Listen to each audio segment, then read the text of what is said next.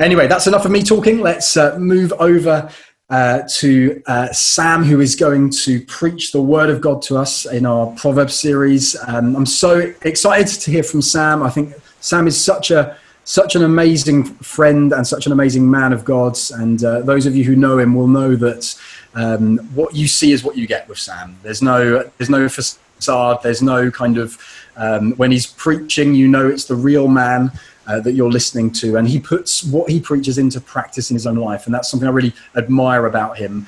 And I know that when he talks about stuff, there's a genuine sense of love for people and love for the church that comes through. So I'm really excited to hear what Sam's going to share with us as he preaches the word of God. Let's go over to hear from him now. Oh, thanks, Danny boy. It's really good to be together this morning. As Dan has said, we're in a series looking at the book of Proverbs, and we want to try and glean some wisdom from this book into some key life areas.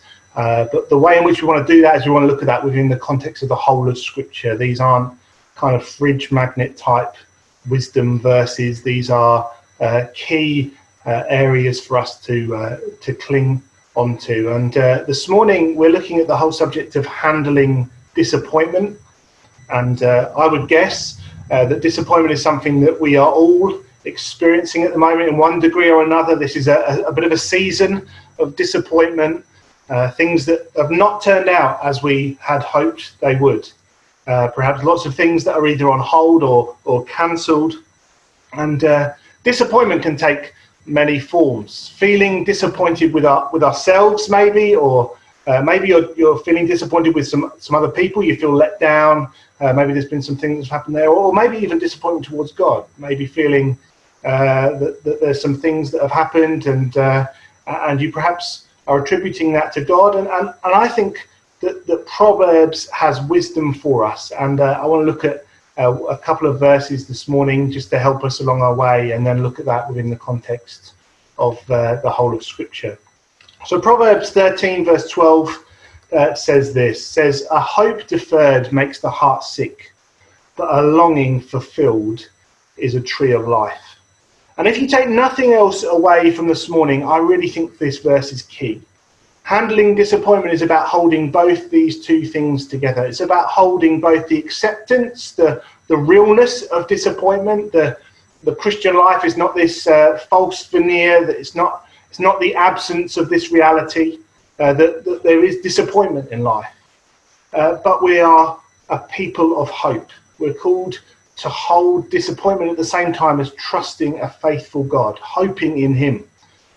And I want to encourage us with that this morning. I think this verse holds both things together, and I think that's the way that we handle disappointment. So if you take nothing else away, may you know that we disappointment is real, but we're a people of hope. So what are some of the disappointments that you're living with at the moment, and how are you handling them? Disappointment, the proverb says, is like a sickness, the pain, the discomfort, yet there is wisdom in knowing that our hope leads to life. The Bible doesn't pretend that life is always going to be hunky-dory, but it also doesn't allow us to warp unchanging truths about God and the promises that we have in him. Looking to the one who will wipe away every tear, in whom there's no disappointment. Both these things are held together. If you're knowing that sickening disappointment today, may you also know the light of the hope that is found in Jesus. So how does it look to work through this type of disappointment? There's a number of different ways that we can handle disappointment.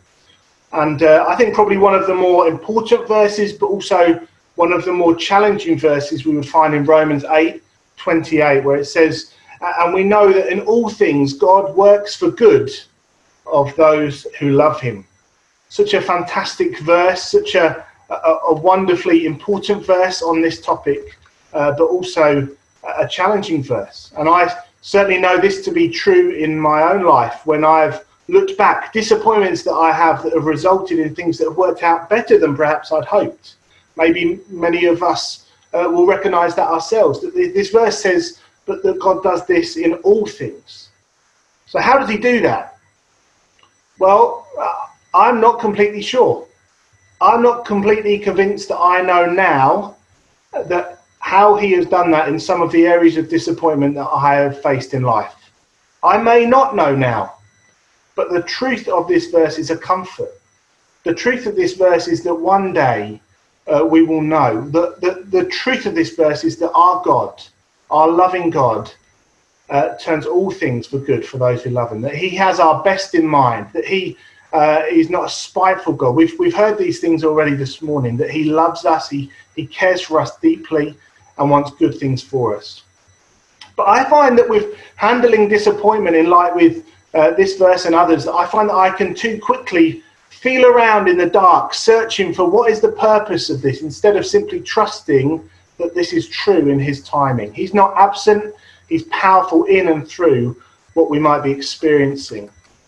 If you were to perhaps look for wisdom outside of the Bible, there's a number of different sayings, and one that I came across recently, this would make a perfect fridge magnet. If life gives you lemons, make lemonade. The idea is that we need to do something to make the most of the curveball that life sends us. We need to make something out of it. But I think what we see from the Bible is the way in which we bring our disappointment to God and seek him in the midst of it, rather than trying to force something good out of it ourselves. Now, I'm not talking about wallowing in disappointment. There is, of course, some positive things that can come out of the experiences that we have. But I think we're called primarily to trust him in the midst of disappointment and to bring that to him. Terry Virgo talks, and we're going to have Terry Virgo with us this term, which is very, very exciting. He says, in times of delay and disappointment, don't make decisions to escape the process. God's purpose and timings are perfect. Isn't that important for us to know when we're handling disappointment? Recognize that God is not absent from this process. Corrie ten Boom, we listened to this story recently in Alpha, talking about persisting in prayer. She says, when a train goes through the tunnel, you don't get off the train. Instead, you sit tight and trust the driver to bring you through. And God moves in unlikely and lowly places, so we don't want to miss what he's doing. There have been a number of times when we've experienced something that I did not want to, but it has drawn me closer to God. A number of disappointments that I've lived with, but I've known the closeness of Jesus as I've worked through them. My challenge is about not looking for that instant answer, not trying to force that lemonade out of these lemons. Another thing that I've noticed is that sometimes by asking the question of why am I so disappointed in this? Some things are really obvious, but it might uncover a desire that is more prominent than I perhaps realised. Why am I reacting this way? Why am I feeling like this? What is it that's going on inside me? So there is a process in handling disappointment without being quick to make lemonade. Some other wisdom from Proverbs. Chapter 14, verse 30 talks about comparison. This is a really important thing with the whole idea of disappointment. It says, a heart at peace gives life to the body, but envy rots the bones. When experiencing disappointment, do you suddenly get more aware of the abundance in other people's lives? I find myself slipping into this, comparing myself with others, looking over my shoulder and making those comparisons. The Bible says that's going to rot your bones. It's going to weaken you to your very core. Instead, know the peace that comes from God. It's worth recognizing this. This is good wisdom. Proverbs also says a few chapters later, chapter 17, verse 22, talking of the idea of thankfulness. It says, a cheerful heart is good medicine, but a crushed spirit dries up the bones. Notice how in disappointment I can remain low, and instead the Bible, the wisdom from the Bible is for us to remind ourselves of the goodness that's in our lives. This is like medicine. Thankfulness is like medicine. We try and model this as a church family, something that we feel is really important, that we want to keep on remembering the goodness of God, keep on remembering thankfulness right at the beginning of everything that we do. And for you, if you're experiencing deep disappointment, maybe this feels like you're perhaps forcing medicine down your throat, but there is wisdom in reminding ourselves of the goodness of God. Being thankful to him is like medicine, having a cheerful heart. There are so many other examples and things that we could say on this subject, but the Bible is just full of moments of disappointment. Some of the main characters in the Bible we see experience deep disappointment. The story of Joseph, for example, in the Old Testament, he faced setbacks, trials, he faced betrayal. And we read in his long journey that he was on that God was faithful. I mean, the Bible specifically says that. At moments when it was most deeply challenging for him, the Bible specifically says God was faithful to Joseph. And so we must remember these things. We must hold both of these two things together. The reality, that the sickness of disappointment, but knowing the faithfulness of God and the fact that we're ultimately a people of hope. If we jump into the New Testament, really interesting story of John the Baptist. Many of you will know John the Baptist. But before he was born, it was prophesied that his job was going to be to be preparing the way for Jesus, to be speaking about Jesus in the desert. And then we read that at Jesus' baptism, as Jesus is coming, he said, look, this is the one who's going to come and save the world. John the Baptist clearly knew who Jesus is, and the one who'd come to save his people. And then in Luke 7, John the Baptist is now in prison, and he sends a message to Jesus. He's having a bit of a wobble, and it's an extraordinary question. He says, now he's locked up, now he's in prison, and he's maybe hearing a few snippets of stories. He's looking around and he's thinking, this is not what I thought this should look like. This is not what I thought should be happening. This is not what I'd expected or perhaps even hoped for. And even John the Baptist, who was so very clear on who Jesus is, asked the question of Jesus, Jesus, are you the one, or shall we be waiting for someone else?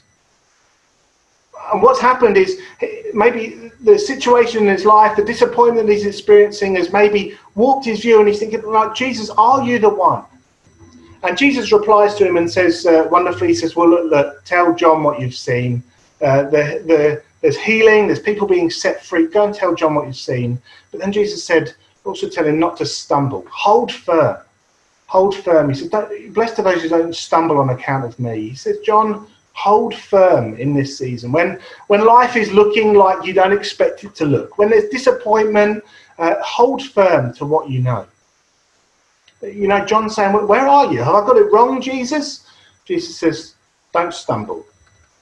And I really find a lot of encouragement from this. The Bible does not say that it's not a lack of faith to ask this question. It's a biblical question to ask when we're facing disappointment. The worst thing that we can do is to not bring these things before God.